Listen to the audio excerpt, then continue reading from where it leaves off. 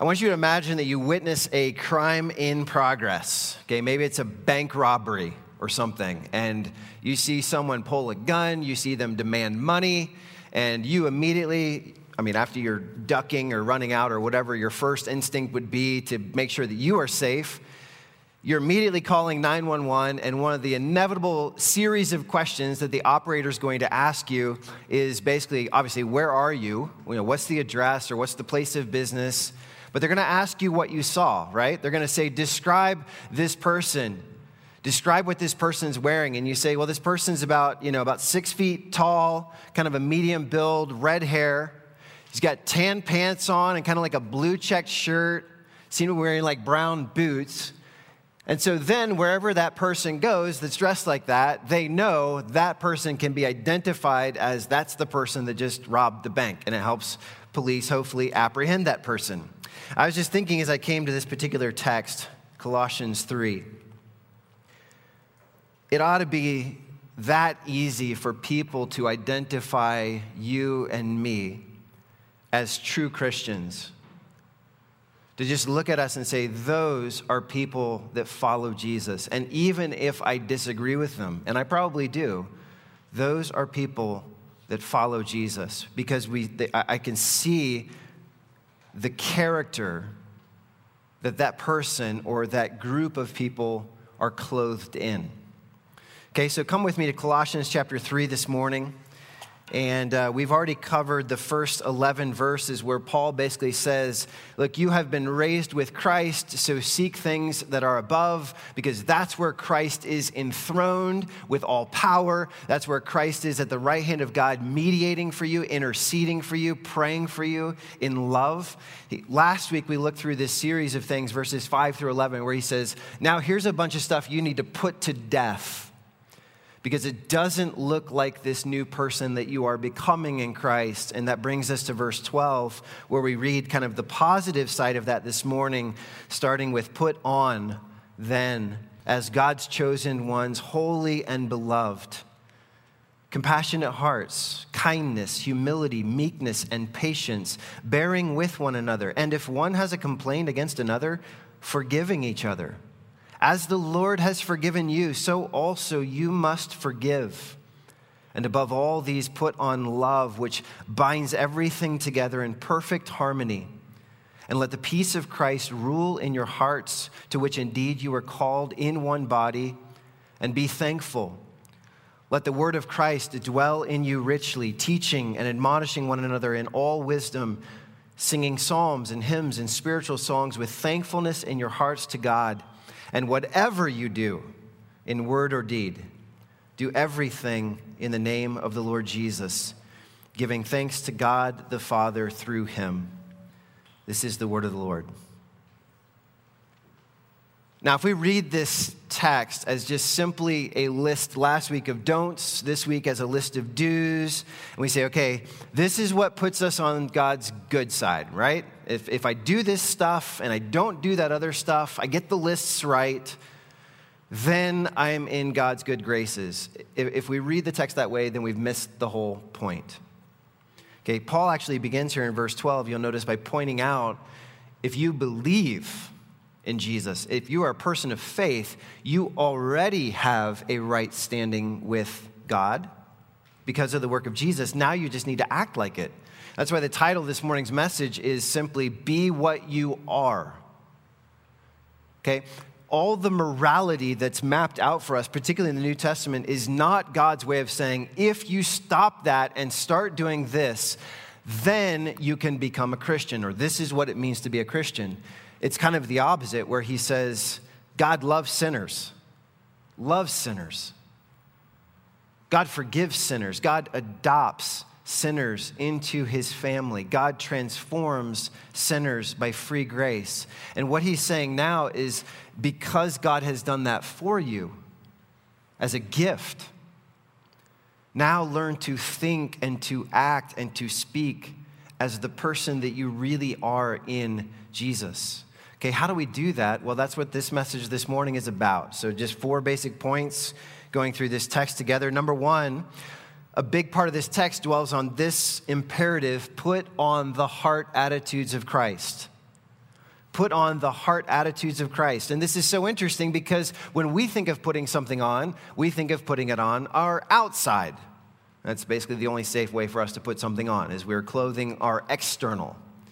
But when Paul says here this list of things, and he says, here are 7 things that you put on, I want you to notice that they're all 7 internal traits or characteristics, or I said attitudes. This is important because even as followers of Jesus, we all know Christians, maybe some of us are Christians, that try really, really hard to look healthy rather than simply being healthy. What I mean is, instead of our focus being, God, I just want to be healthy in the way that I follow you in repentance and faith, obeying your word and just loving you and loving others, instead of just focusing on being, many believers are focused on looking as if we are being that sort of thing. Okay, but notice where he goes here, verse 12, where he says, put on compassion, kindness, humility, meekness, and patience. Verse 14 adds love. Verse 15 adds peace. And this is so important that as maybe some of you are even just exploring Christianity, you're like, what is it that you people even believe? Well, Christianity is not just another religion, because what religion typically does is it brings to you a set of rules, a set of principles, a set of things to remember, to recall, to rehearse, to live together. But it's always an outside-in approach to morality. What I mean is, it says you live within these constraints, you live within these rules, and by doing that, it can affect change on your heart. Christianity says the exact opposite. It's not like just do all these rules for the sake of doing rules. In fact, Paul said in chapter 2 of this letter, he says, don't follow that kind of religion because it actually doesn't have transformative power. But a gospel approach to morality begins with faith in Jesus. God transforms what's inside of you, and that enables you to live it out. So it's an inside-out morality instead of an outside-in morality. And I want you to see the 7 words that he uses here that we'll just quickly go through these, but 7 attitudes or 7 attributes where he says, this is the heart of Jesus, and I just want you to look like Jesus. Okay, number 1, he talks about compassion. And it's really weird here because the Greek, which is the language this was originally written in, is literally put on the intestines of compassion. Okay, and nobody would talk like that today. We would not say, intestines, but we still have words and we still have expressions that get at the same heart of what Paul is saying. We still say, when maybe you're watching a movie or you hear of the death of a friend or something like that, and you may still say, it was gut-wrenching, right? Or it tore my heart out. And what we're saying is, I didn't just process this on a mental level. I perceived that something bad happened. But when these kinds of things happen, you feel something in here. And that's why the Greeks used this phrase to describe it, the intestines of compassion, because they knew when I really feel compassion, I feel it in here. It's like all over, like something is turning and just wrenching, and I've got to do something. Okay, that's the word he's using here. Compassion, which is a form of like empathy, a form of mercy, that you see something that moves you to act in grace on behalf of someone probably who's hurting. The second word here, second attribute or attitude is kindness. Kindness is a little bit like love. It's kind of like, it's hard to define, but when someone's been kind to you. It's not funny, it's ironic. A number of weeks ago, someone was holding this event here in Denver about we just need to spread kindness. And so I caught these 2 women outside, and they were putting these stickers all over our building, all over our cars, all over everything. And I tried to scrape these stickers off, and they wouldn't come off. They just left a nasty residue. And I thought, well, that's a sad irony that you're trying to do something kind, and it comes up kind of like just creating a bunch of extra work for other people and taking the paint off their cars. Okay, not necessarily kind, because kindness goes beyond just an act that looks kind to a genuine considerateness. It's not just being nice, it's that empathy, it's a deep caring of I'm going to do something for you that, again, probably meets a deep emotional and or practical need. That's kindness. The third word here is the word humility. And I think the best definition I've heard of this is that it's not thinking less of yourself. It is thinking of yourself less. Kind of a partner virtue of true humility is that you're just constantly thinking of others. You're others-minded. You're focused on the needs of others. And yourself, yes, you're aware of your needs.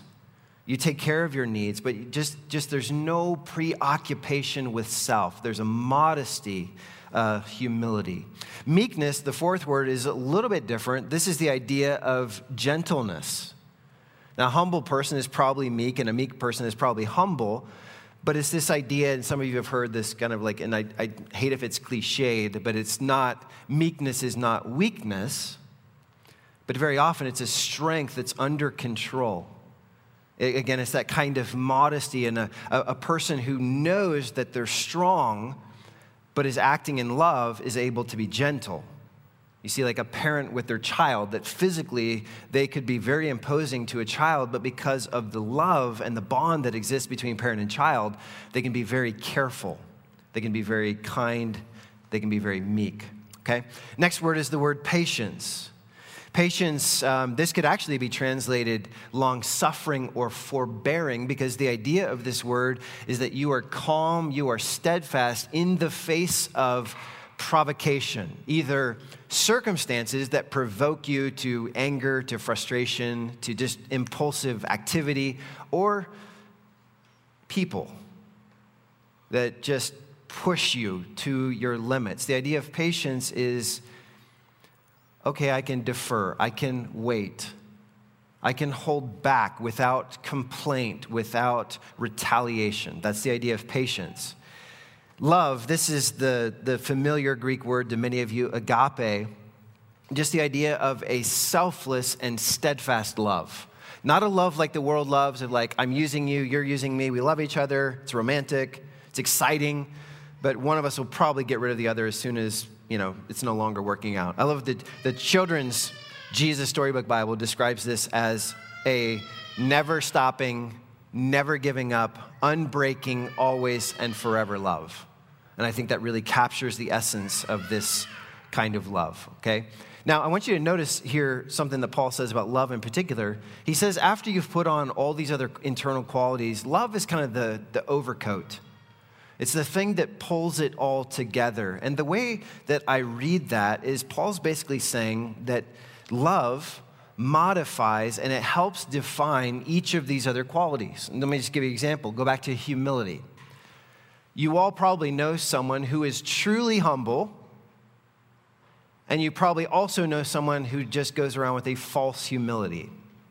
And I think the difference at the core is probably love. Okay, a person with false humility may go around and they just constantly are down on themselves.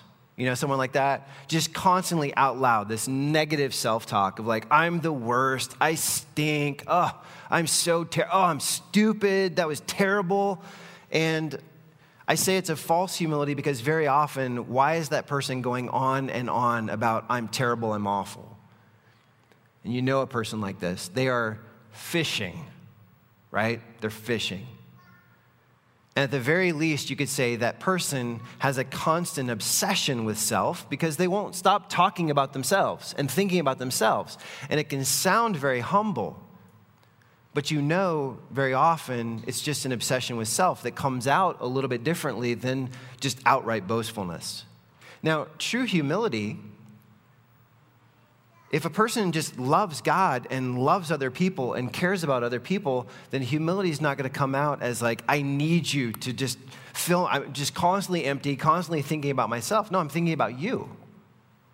And as I catch myself being selfish, thinking about myself, putting my own needs and my own wants first, I repent of that. I flip that around because I really do love God and love others. That's the difference between false and true humility is love. And you can apply love. I want you to do this week. It'd be a good little topic of conversation to just tackle one of these little attributes you struggle with. and start thinking about how does love help define what that thing is and kind of help me understand what that thing is, so it's like an overcoat. And then one more here, he uses the word peace, or the attribute of peace. This is the New Testament equivalent of that great Old Testament word shalom, that Jewish word that's just, there's no word like it in the English language, that it's a tranquility, a total calmness. I use the phrase often, a non-anxious presence. That's the idea of someone who embodies the peace of Christ.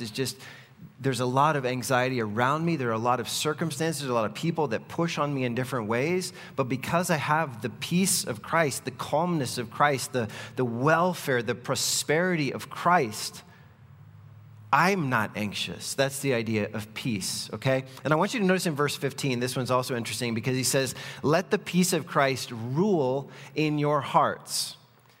And the word there, rule, and I'm going to be anachronistic, but it's a word that means to play umpire.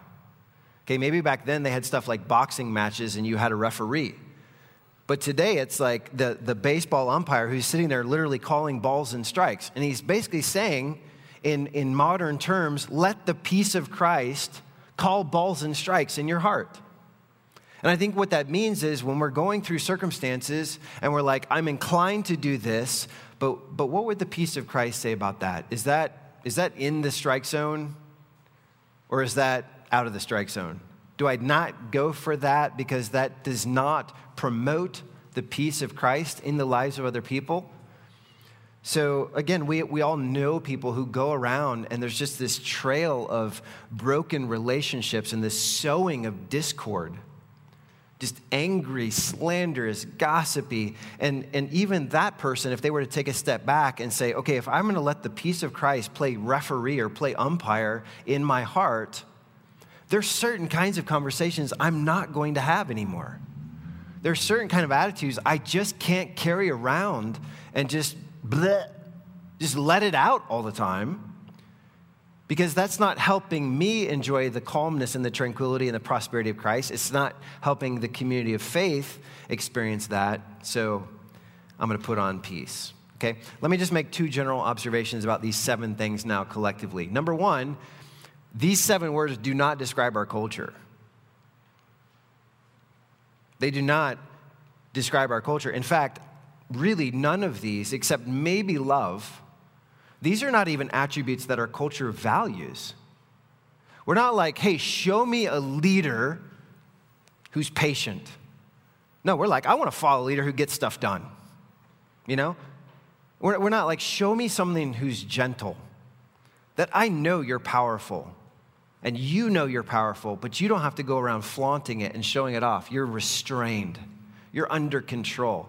No, we're like, I want someone powerful who just grabs the bull by the horns and just gets stuff done. And this is not a list that our culture values. We are apathetic, not empathetic. We're mean-spirited, not kind. We're arrogant, we're harsh, we're not humble and gentle. Hateful, stirring up strife, not peaceful. Okay. The other side of that is, though these words do not describe our culture, read the Gospels, Matthew, Mark, Luke, John, the stories of Jesus. And what you'll find time and again is that these 7 words, if you don't actually find the word in the story, you will find Jesus time after time after time just overflowing abundantly with these 7 things. Like, this is just who Jesus is. And that's why I go back to this first point, and that's why I worded it the way that I did, where I'm saying, what I hear Paul saying is, put on the heart attitudes of Christ. This is not just a list. Do this stuff. What he's saying is, do you want to look like Jesus?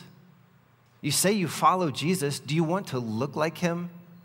Then it looks like a heart that reflects these 7 things. And by the way, someone ought to be able to walk in off the street or interact with you at work or school or the gym or just in a casual, high-pressure situation like the waitress didn't get your food out quick enough. And that person may even think, I don't agree with you about so many things that you believe, but I'm impacted by the grace and the kindness and the patience and the compassion and the humility that are flowing from your heart under pressure. And so my question here before I go on is this true of you? Are these 7 attributes true of you? And I don't mean, are you doing these things perfectly, because none of us are. We're not home yet. But what attitudes here would you look at and say, I need to keep putting that on? I know, for example, I'm not a super patient person. And when I see that Paul is saying the cloak of love that holds this all together, that maybe what he's saying is you just need to love others more, and it will help you become a more patient person as the love of Christ works in you, okay? So let's go on here, because then the rest of what Paul says here is basically this. If this is true of you, if you have this kind of heart, what do you think is going to happen in terms of your words and your actions? Well, whatever's in here, I think of your heart like that little tea infuser ball, that whatever the loose leaf stuff you put in there, you add hot water, guess what's going to come out? Whatever's in there. Whatever's in there. You don't become a different person under pressure just instantly like, oh, I'm so sorry, but that's just not me. Well, it is you. And let me put it like this. If the root of your life is kindness and compassion and humility and patience and gentleness and love and peace, if the root is those things, what do you think the fruit will be? And that's what's interesting about this text is if you're reading it as a list of Paul saying, do this, do this, do this, do this, do this, he's actually not. He just says, put on. That's his imperative. And all these ing words that you read now, and you can look back and just skim through the few verses we read, all these ing words, like singing and teaching, they're not additional imperatives, they are participles. And why that matters is Paul's not saying, here's more stuff that you have to think to do.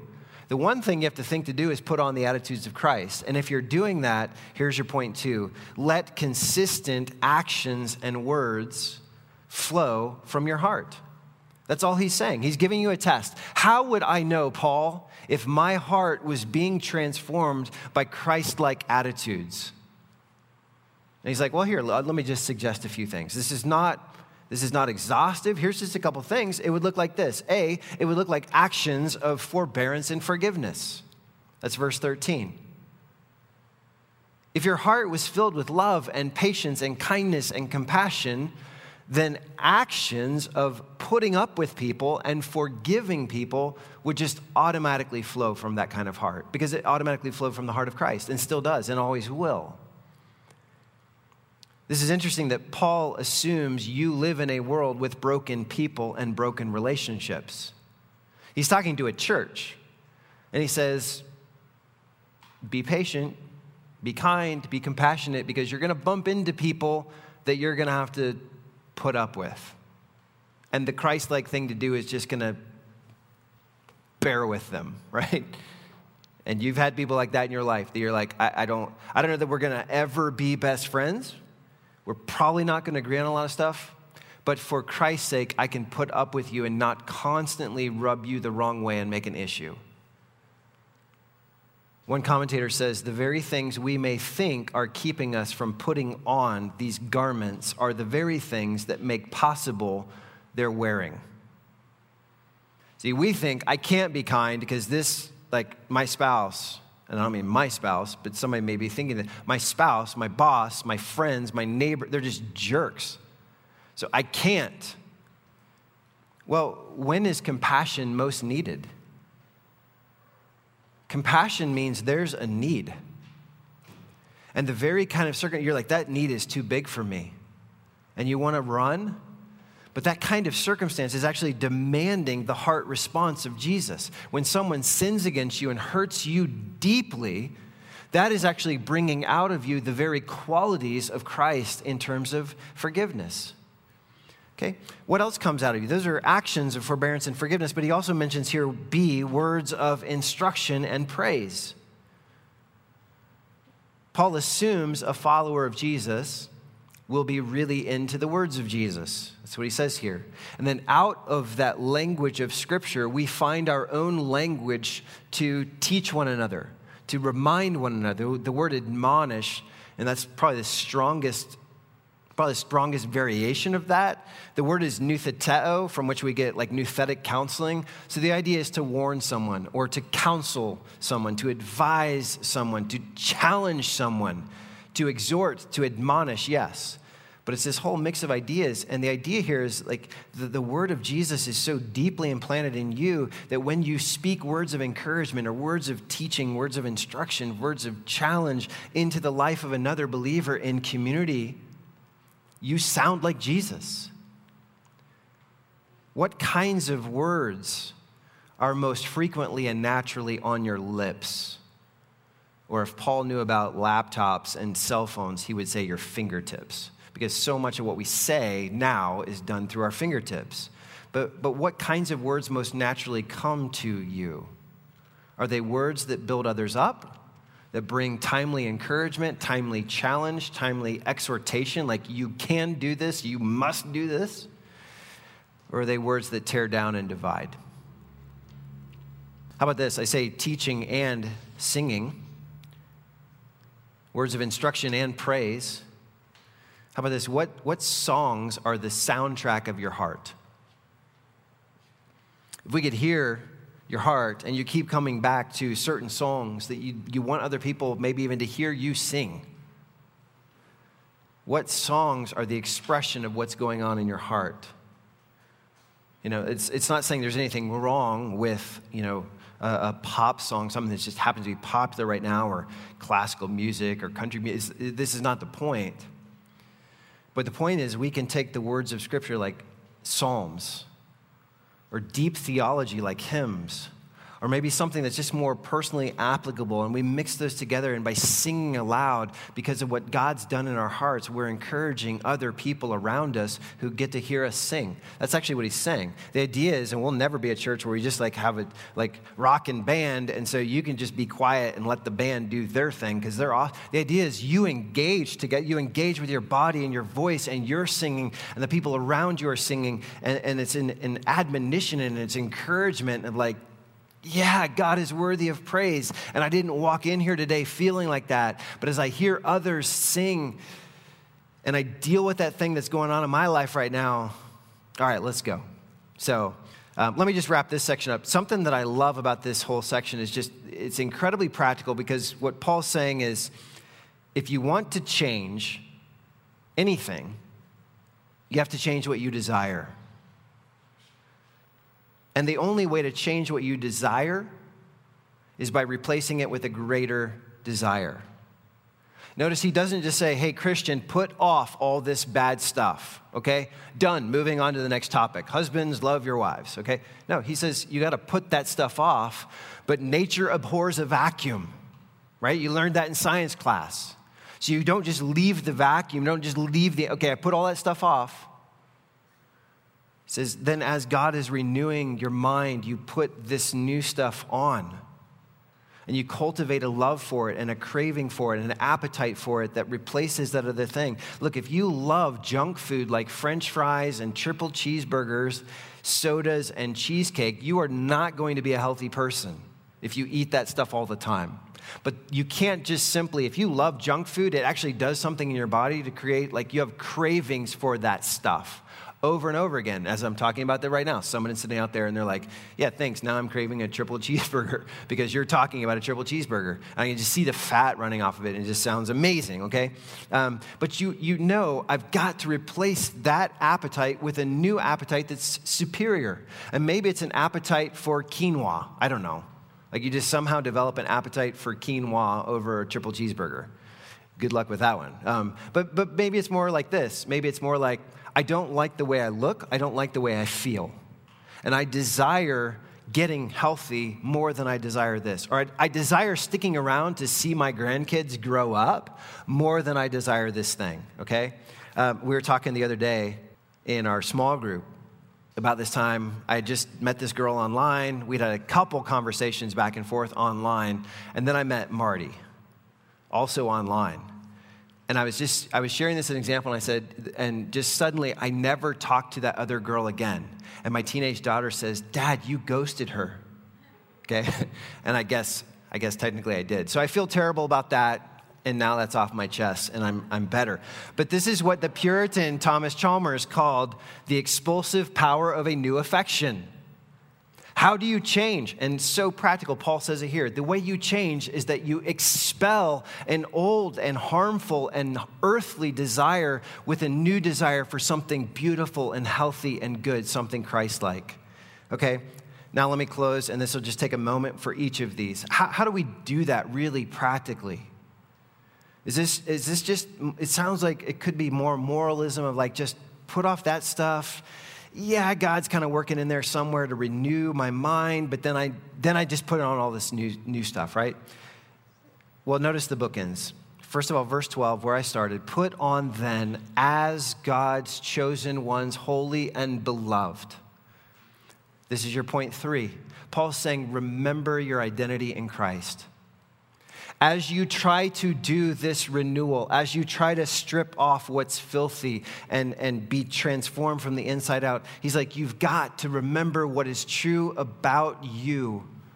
It's the truest thing about you because it's what Jesus has done for you. He says you're chosen, you're holy, you're loved. He adds in verse 15, you were indeed called in one body, so you are unified. Salvation has not just set you apart for this vertical, like one-on-one relationship, me and Jesus, my DIY theology. I don't need a community of faith. And listen, I know this is probably harder right now in our lifetime than ever because of COVID and limitations and fears and concerns. And some of those are very valid concerns, okay? Which is why we live stream right now. So you can be home, you can be safe. If you've got something else going on in your medical history and you should be home, God bless you. We're going to be there for you, okay? But if your attitude, this is what's so important. If your attitude is, I don't need community, well, then you're not just walking in disobedience, you're actually walking in a form of dysphoria because you're denying something that's true about your core identity, that you are unified in Christ. So remember who you are in Christ.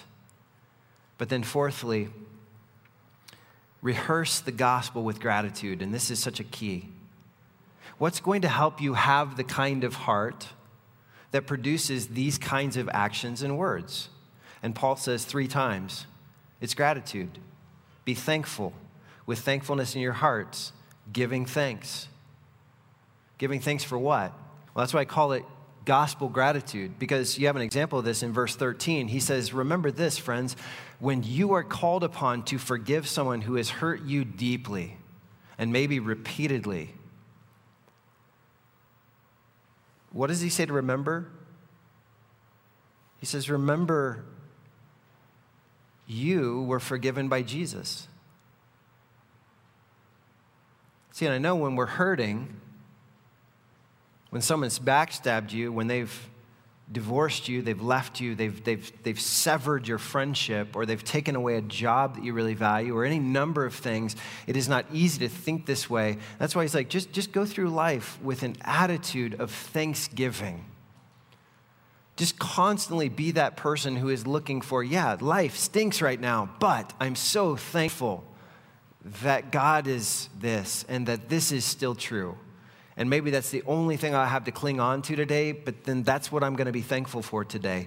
And you're going through life and you're thankful for the Lord and you're thankful for what people are doing in your life. And then, bam, that thing hits you, that circumstance, that person.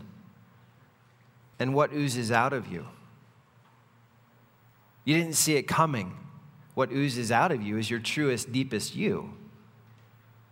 And what Paul has just done is he's given you kind of a roadmap for when that hot water hits, what comes out of you thinks and looks and acts like Jesus and not just like the earth. And I think with the election here in a couple days and what's going to happen, ahead of that, again, I think Christians right now have an amazing opportunity to just say, God, give me this kind of heart.